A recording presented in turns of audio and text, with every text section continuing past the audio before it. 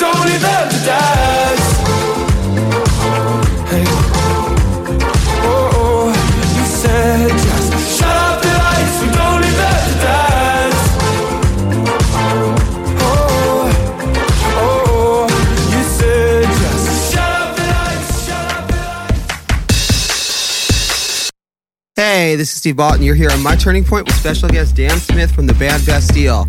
Really fun conversation, half movie reviews, half talking about the band's brilliant new album, and then throw in a lot of other stuff that I think you'll enjoy. So I hope you enjoy this conversation as much as we did. How are you? Yeah, good. Thanks, man. It's been a minute, so it's good to see you. I'm trying to think of when the last time was, because, you know, with COVID, everything becomes a blur. So it could have been 2 years ago, or it could have been 20 years ago. I know. I really have no clue. Did these last 2 years happen at all? I mean, they definitely did, but sometimes it feels like they were 40,000 years, and sometimes it feels like it was 3 minutes. It's a real head fuck, isn't it? Well, it's also as you get older, you lose all track of time too. So it's like if you told me it was last week, or if you told me it was 5 years ago, I would believe either one. So yeah, but well, you know, I mean, it's funny. You at least got an album out of this. Was this as I've asked every one of the 8,022 interviews I've done in the last, couple of years, was this a COVID baby or no? No, it wasn't. It was conceived before COVID and before lockdowns, and it was sort of it had begun life then too, to extend your metaphor a little bit further than it needs to go. We'd begun it, and we'd been recording a bunch of music, when COVID hit the UK and we all went into lockdown. But I think the ideas around escapism and the ideas around how we escape and the ways we use technology, they definitely were kind of exacerbated and heightened by the world that we all just lived through for the last 2 years. We live in a time where like our reliance on technology and its involvement in every kind of intimate corner of all of our lives was already, sorry, I'm not taking myself. We already lived in a time where technology was kind of interstitched into pretty much everything that we do. And then having obviously lived inside for the better part of a year and a half, 2 years, like that only became more heightened and more developed. And that would have been impossible to ignore. But the ideas of science fiction, the ideas of using humanity and its bizarre connection with technology to try and talk about the present day and myself, those aren't new ideas. Those things have been around for a long time pre-pandemic. So I guess it was just quite fun and liberating deciding that it was going to be a sci-fi, and that what that meant for the sonics of the album and the ideas and the themes. It meant that I just got to spend a lot of time over the last couple of years reading and watching a lot of sci-fi and listening to a lot of podcasts about the future and about the past. And it's quite nice when an album can double up as a sort of research project into something that you're already interested in. But yeah, it was not a lockdown album in that sense, but obviously we made it in the context of lockdown, and I guess it's fitting for what the album's about. It's fitting that we made it, over screens and over Zoom and remotely and in all the ways that people did. But then there were those amazing, joyous moments where we got to all be in a room together and actually make music as human beings in the same space. And so getting to have sort of the best and worst of both worlds was fucking awesome, and hopefully made this album all the better for it. It ironically is our most collaborative album yet, despite the fact that we were all more isolated than ever. So yeah. Well, I think that's an interesting thing that came out of this, and there's a lot of directions to go in with that. But I think one of the things is that it's funny is that while our dependence on technology was immensely heightened, and it's funny because like I was interviewing the Killers last year, and we were talking about the fact the last time I'd interviewed them was in person, and we were like, that will never happen again. Ronnie was like, yeah, I'm not wearing pants, you're not wearing pants. Like, no one wants to go back to the in-person interviews, but I think being sort of torn away from people so much, and it's an interesting metaphor. look, I talked about this with so many performers, and it became a very interesting Rorschach test. Did you miss being on stage when it was taken away from you? Or was it something that you enjoyed the break? And, I think in the same way, did you miss having that human interaction time, or were you comfortable with the downtime? And so for everyone, I think you kind of appreciated things more. So do you find, when it's funny, you said it's the most collaborative album, do you feel like that as a band, maybe you enjoyed the time more because it was taken away? It wasn't this thing where in past you were put together all the time. You knew it would be there. You knew that you would be in the studio. You knew you would be on the road. And all of a sudden we're in this situation where it's like, fuck, I don't know when the hell I'm going to see these guys again. Yeah. I mean, I felt hugely grateful to be able to do the thing that I love, which is writing songs from my bedroom in the same way that I always have done with our band. There are so many people out there who weren't able to do, their jobs or the things that they love doing in their free time. That was, so in that sense, I felt hugely grateful. I weirdly didn't miss touring at all. Because I think for me, I love writing songs and I love making songs, and taking them out on the road is obviously, it's fun in a lot of ways and it can be amazing in a lot of ways. It's also, a huge amount of your life that is taken up by this one thing. And so for me, I've always had a complicated relationship with touring, where I love our crew and I love the band and I love the family that we have, and I love how privileged we are to get to, see the world and play to people who give a shit about our music. Like, that's obviously amazing, but I ultimately love making things. And so, this was a 2-year opportunity for me to distract myself in a very strange series of events, to distract myself with just writing an absolute fuckload of music. This album, other albums, EPs, projects for other people, songs for other people. Writing songs for the sake of it. I loved it. Writing. Running a film club. All the things to distract from the apocalyptic anxiety that we were all going through, and how much we were missing people. There was definitely a sense of calm that came with the world stopping, despite the sort of awfulness of it all, and despite watching the news every night and seeing tragic numbers rise and all of that. Putting that to one side, the idea that everyone in the world, in some way or another, had kind of, I don't know. Not obviously everyone in the world didn't stop, but there was definitely a calm in being forced to stop for a minute, and knowing that everyone in some sense had been forced to stop. But then you speak to your friend who's a doctor and they're having the fucking worst time in the entire world, and it's like traumatic on a daily basis. And it was obviously pretty humbling to be reminded of like the fact that at worst, having to stay at home, but with being fortunate enough to have a roof over your head and like I said, still be able to do the job I do. So like, it was weird. Like it was on a personal level, like obviously it was really strange having toured pretty much nonstop for 7 years, not being with all those people and not seeing the band and not speaking to them every day. But I think I definitely used the opportunity to kind of busy myself with things that I was passionate about and interested in. So yeah, I guess it must be so interesting for you chatting to so many artists, because I know some people were like totally unable to create, like had to just stop and switch off and take the rest, or and other people were desperate to get back out on stage because that's what they thrive off, and they love the attention and they love the buzz. And it's just, yeah, it must be, like you said, a real interesting test of the many varied characters that you get to speak to, I imagine. Well, it's interesting. The most interesting answer of everybody was the Texas artist, Shaky Graves. You know him? No. Great artist out of Texas. And he had the most interesting answer, because most everyone was creating, but I asked him what he was doing. And he's like, nah, dude. He's like, I'm a touring musician. This is the only break I'll get in my life. He's like, I spent the first 6 months doing absolutely nothing. He didn't want to write. He didn't do anything. And then, like you say, yes, there are the lifers like Ozzy Osbourne, who was literally, he had to stop touring a year ahead of time because he had the neck surgery. So he was off the road for a couple of years. So by the time I talked to Ozzy, and I quote, he's like, I need to get on the fucking road. Sharon and I are getting on each other's tits. Like, I'm losing my fucking mind.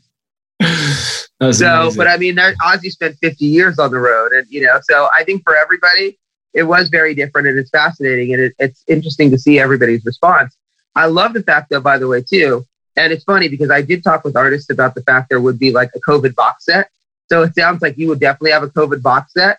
But before we come to that, I want to talk about the film club, because being a big film buff and actually getting back into it when I finally had time to stream, which I never had time to do before.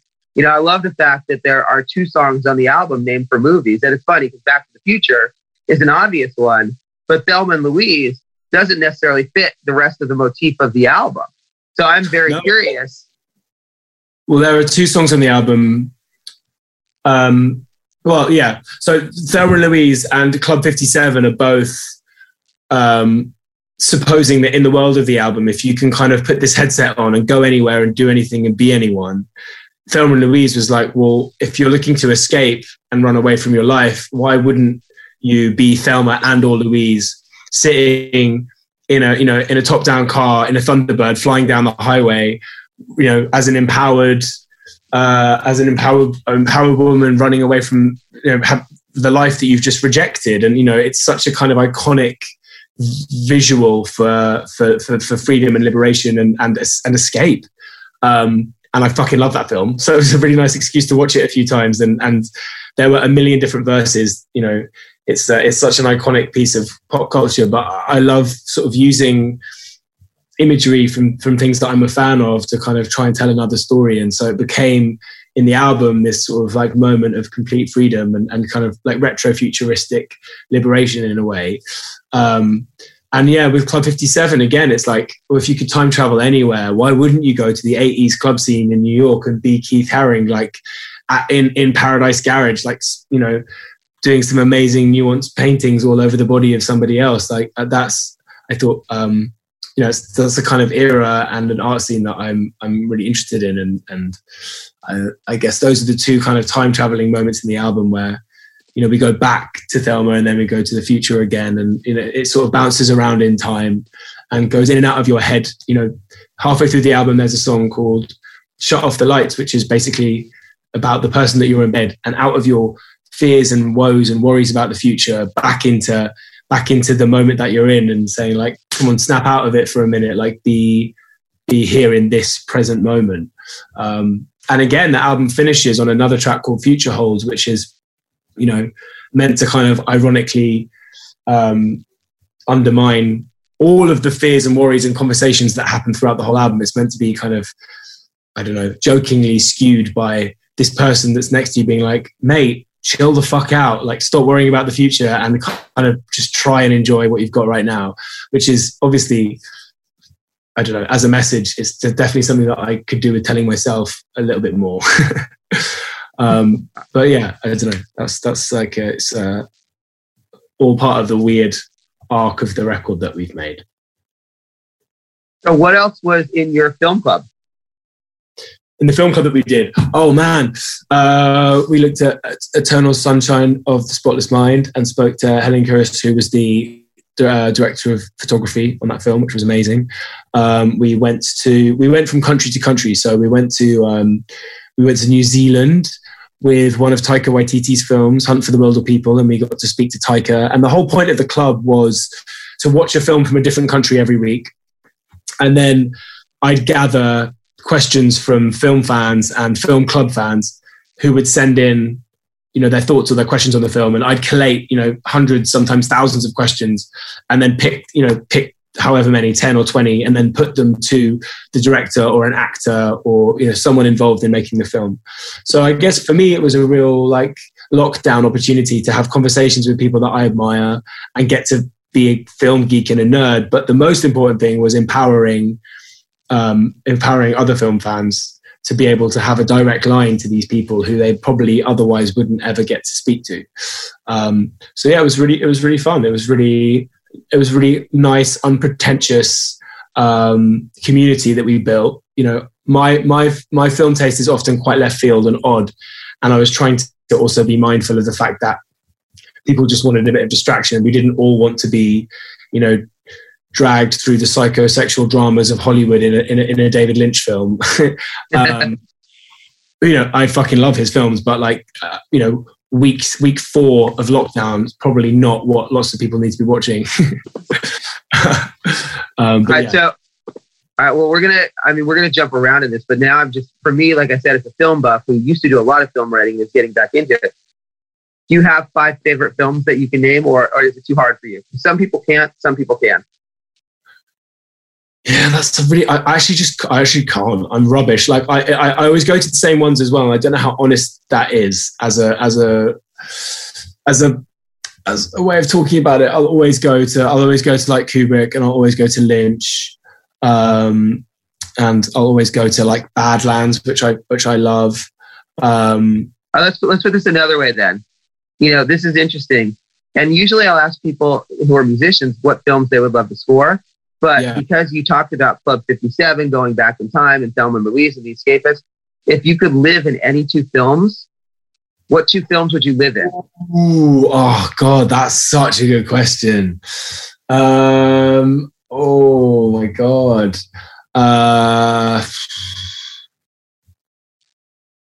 Maybe like oh God, I don't know. All the films that I love are so dark. I think like, I don't know, thinking of like a mainstream sci-fi, like Fifth Element would be quite a fun universe to exist within. Or like a mad animated film. Definitely I wouldn't live in WALL-E because that would be depressing as fuck. Oh God, I guess the films that like I said, the films I love the most, they have such like depressing, complicated environments. I was thinking about like when I directed a video for one of the songs on this album called No Bad Days. And that for me was like a really fun opportunity to finally get to direct properly. And we were referencing a lot of science fiction, but also I love the cinematography of Darren Aronofsky and what he did in Requiem for a Dream. Like, when I was growing up, I used to really love that film. I think it's incredibly haunting and dark, and it's not one that you would necessarily want to revisit for the lols, but it's beautifully shot, and I love like the split screen and the micro filming and the sort of time-lapse shots and everything about his cinematography there, and Clint Mansell's score as well. I'm not answering your question, I'm just talking about films, but yeah, it's so funny. What 2 environments would you live in? It's hard. I don't think about that, but we'll come back to Requiem for a Dream for a second, because it's really funny, because Jared Leto has been a friend for many years, and I absolutely love Jennifer Connelly. Amazing actress, wonderful person. Yeah. I think that's probably one of the films that I would choose last to live in. I would not live in that film if you paid me, but yeah, I think about, I don't know. Well, as a music geek, I probably would say Almost Famous, because Cameron Crowe's a good friend, and I mean, such a good shout. I fucking love that film. Yeah. And how much fun would it be to hang with that band? And then, I'd go back to a film like either Casablanca or Ninotchka. Oh, never mind, dude. I would live in a Marx Brothers film. Yeah. Yes. Yeah, that could be fun. Like what like, are there any utopian alternate realities that would be fun to occupy that have been put into film? It's interesting because they're not just, I tend to go more, not science fiction, I tend to go more into realism. Like Haruki Murakami is my favorite author. So Wings of Desire to me is the most beautifully shot film ever made. Yeah. I mean, I guess it's a potential opportunity to go and live in a culture that's really different to the one, Well, but also with the angels and everything, there is like a sense of, there definitely is a utopian. There's a difference in it. It takes a really, I mean, did you ever read the book? This is so funny because now and actually this is sci-fi, but did you ever read the book, Never Let Me Go by Kaz Ishiguro? I knew you were going to say that. I knew you were going to say it. Yeah, no, I have. It's an amazing book. And the film was good, but it has to give away so much. They did a great job though with, yeah.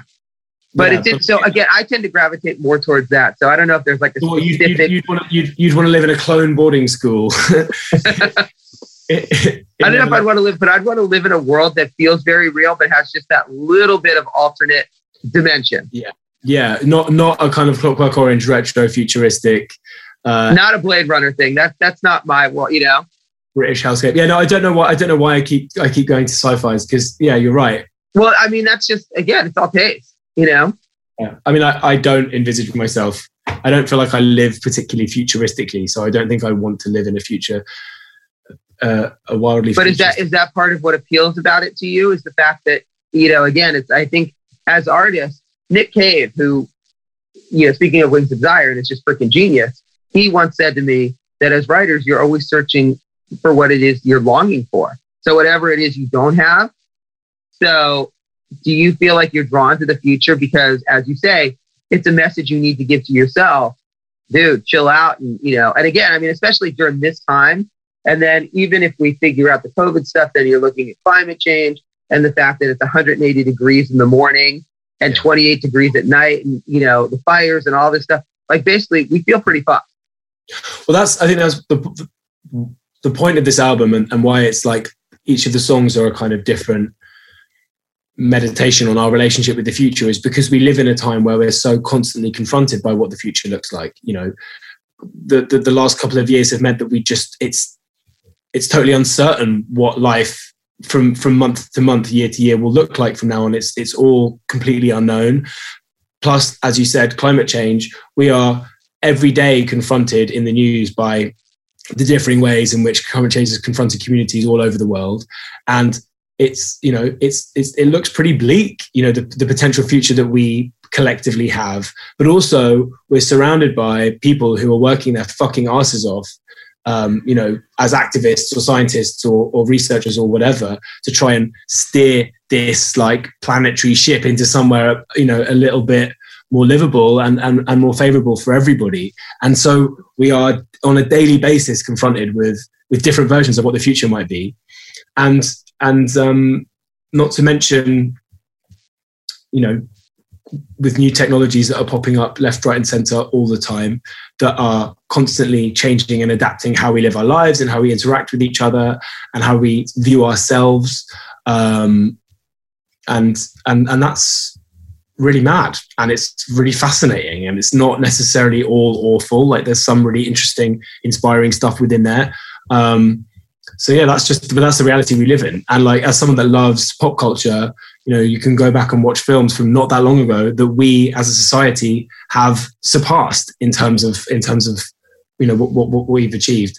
I think of like a film like Minority Report that imagined kind of driverless cars and, you know, targeted advertising, which at the time felt, you know, like felt a fair way off. And now we're like way beyond that, you know.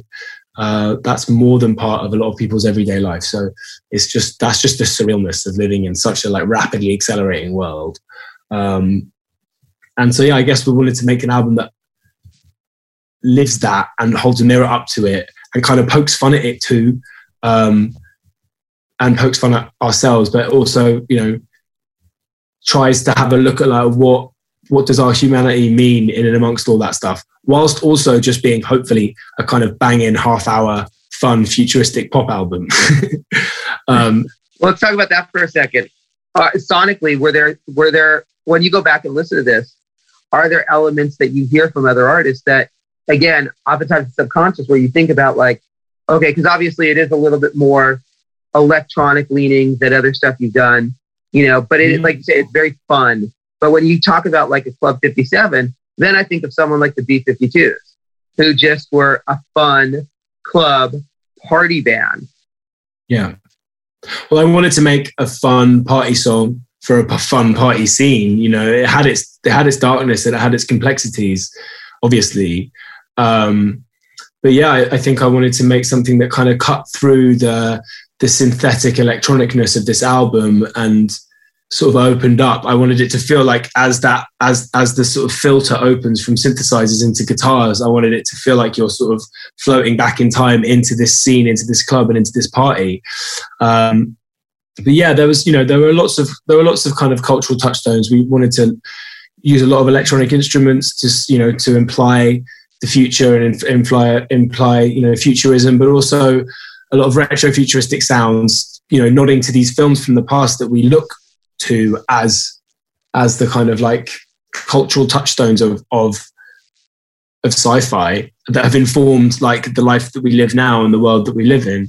But, you know, there's also a kind of a chance to explore music from the 80s that maybe I hadn't listened to in so much detail. You know, we nod like heavily towards Bruce Hornsby in the piano solo in No Bad Days, and you know, Paul Simon, Graceland was an album that I listened to, you know, was on in our house constantly growing up. So being able to sort of nod towards that in a few moments, and, you know, Quincy Jones, horn production, elements of like Genesis and Phil Collins, but as well as like, you know, more modern kind of futuristic sounding artists like M83 and Kavinsky. And, you know, we use a lot of harmony engine and vocal effects, you know, inspired by artists like Bon Iver that I love. And, you know, and yeah, I guess we wanted it to pull in, you know, loads of different things from music that we love.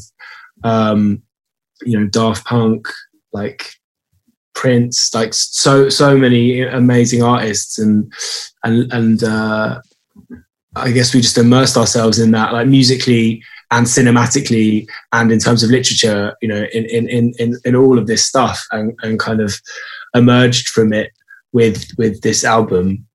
Yeah, that's just a lot of, you know, it ends with a kind of sort of slightly mad, really electronic sort of future gospel song where I just hand the mic over to this amazing singer Bim and let her kind of walk off with the album at the end. Obviously, Riz Ahmed pops up in the middle of the album to deliver like quite a beautiful poem that sort of sums up what it is to sort of live as a human with intimacy in the sort of, in the environment of the future that we all seem to occupy. So yeah, I guess it was a kind of fun challenge to hopefully weave quite a rich and complex album and talk about a lot of different things in terms of, in terms of like, how the fuck do you react to the world that we live in now and the potential worlds that we could live in? How do you try and like be positive and affect the future in a good way? Should you just bury your head in the sand, stick your head in VR and like go off and, you know, play video games because it's a nice distraction and it's kind of empowering and allows you to be superhuman and chat to your friends? You know, obviously that's not like the solution, but it's a temporary one. You know, how okay is it to lose yourself in fiction and in forms of escapism when life is incredibly challenging and complex? Like, you know, what is too much of any of this stuff? Is that even a thing? You know, I think the song Plug In kind of says it all. I wanted it to be a kind of almost paranoid rant about the ridiculousness of now, and the world that we live in, and to show it like it's amazing in so many ways and it's completely absurd, and fuck knows what it's going to lead to. You know, hopefully there's a kind of humor in the album where like all of this stuff is so ridiculous. It's not trying to take itself too seriously, but like that's there, and like hopefully the fun of the music. And yeah, it was nice to make a bunch of songs that we wanted to dance around the studio to while we were making them. Yeah, it's funny, as you're talking about all this, the thing that's coming to my mind from a sci-fi standpoint, actually very different, is Futurama. So, and I feel like there is this element of like, you kind of have to have fun with it, because again, if you, you know, it's like that old saying about, you know, well, you have to laugh, otherwise you're just going to cry. It's like, yeah, you know, if you don't look with some fun at what's going to happen or the possibilities. And of course, we also have no freaking clue. Yeah, of course. Yeah, totally. We have no idea. And that's also what's so interesting with sci-fi and the versions of the future that people have imagined. Loads of them are happily proven to be wrong. Some of them are terrifyingly true. And it's also, yeah, I guess it's also about trying to imagine a future that's not awful as well, and then kind of like manifest it in some sort of way, like as you know, not in some sort of hippie way of saying that, but like that's what a lot of forward thinkers, a lot of kind of activists, and a lot of scientists and inventors, that's what they're doing. You know, they're like imagining something that doesn't exist yet, and you know, striving to make it a reality, and that's fucking fascinating as well to me. So yeah, it's all anyway. When you go back and listen, I mean, well, actually, I want to ask you this because it's interesting to me as you're talking about weaving all these pieces together, and then you have the interlude Brave New World in there. I mean, it is so much like a narrative. I mean, you know, and obviously there's so many elements of popular culture that focus on sci-fi. Is this something that you would ever think of turning into a movie or like adapting into like, a streaming series that focuses on each song or something like that? Because obviously, I mean, I feel like the elements are there for that. Yeah, I mean, I hadn't thought of that at all, but it would be fucking really fun to try. I think, like I sort of, this album I kind of made as a movie in my head, and we've been able to make music videos that kind of add to that a bit. We also, in releasing the record, we've created and launched a fictional tech monolith company called Future Inc. that has this technology called Futurescape, that allows you to go into the universe in your head, which is our own kind of like Matrix adjacent narrative that we have been releasing the music with, which has been really fun. It may not be a series or a movie in a literal sense, but in a lot of the thematic senses it is, and that's been really fun. I'd fucking love to adapt this into something. You never know what might happen. It's been. So yeah, who knows? It would be fun. I think it's helpful for me to talk about this album as a sci-fi because that's what I used to make it. That's what allowed me to throw myself into a lot of sonics that we might otherwise not really have touched upon, because I was able to like acknowledge that this is a record, an era within a career that will hopefully not be entirely defined by it, but just enhanced by it. The next album that we're making could not be further from this if it tried. And it's fun making them in tandem because, it allows you to push both even further away from each other just to keep things interesting. So is the next one an all acoustic record that focuses on the past? How did you know? You said it couldn't be more opposite. So yeah. All takes place in the 1800s. Yeah, it's all pre-technology, recorded on straw. All right, cool. What do you want to add about the album that I did not ask you about? Is there anything you want to add about Give Me the Future? I mean, I guess we've kind of talked about the fact that I think the most interesting thing about this record is that while it's focused on the future, you acknowledge the fact you have no idea what the hell the future is. Yeah. Exactly. I think, that's a really good point.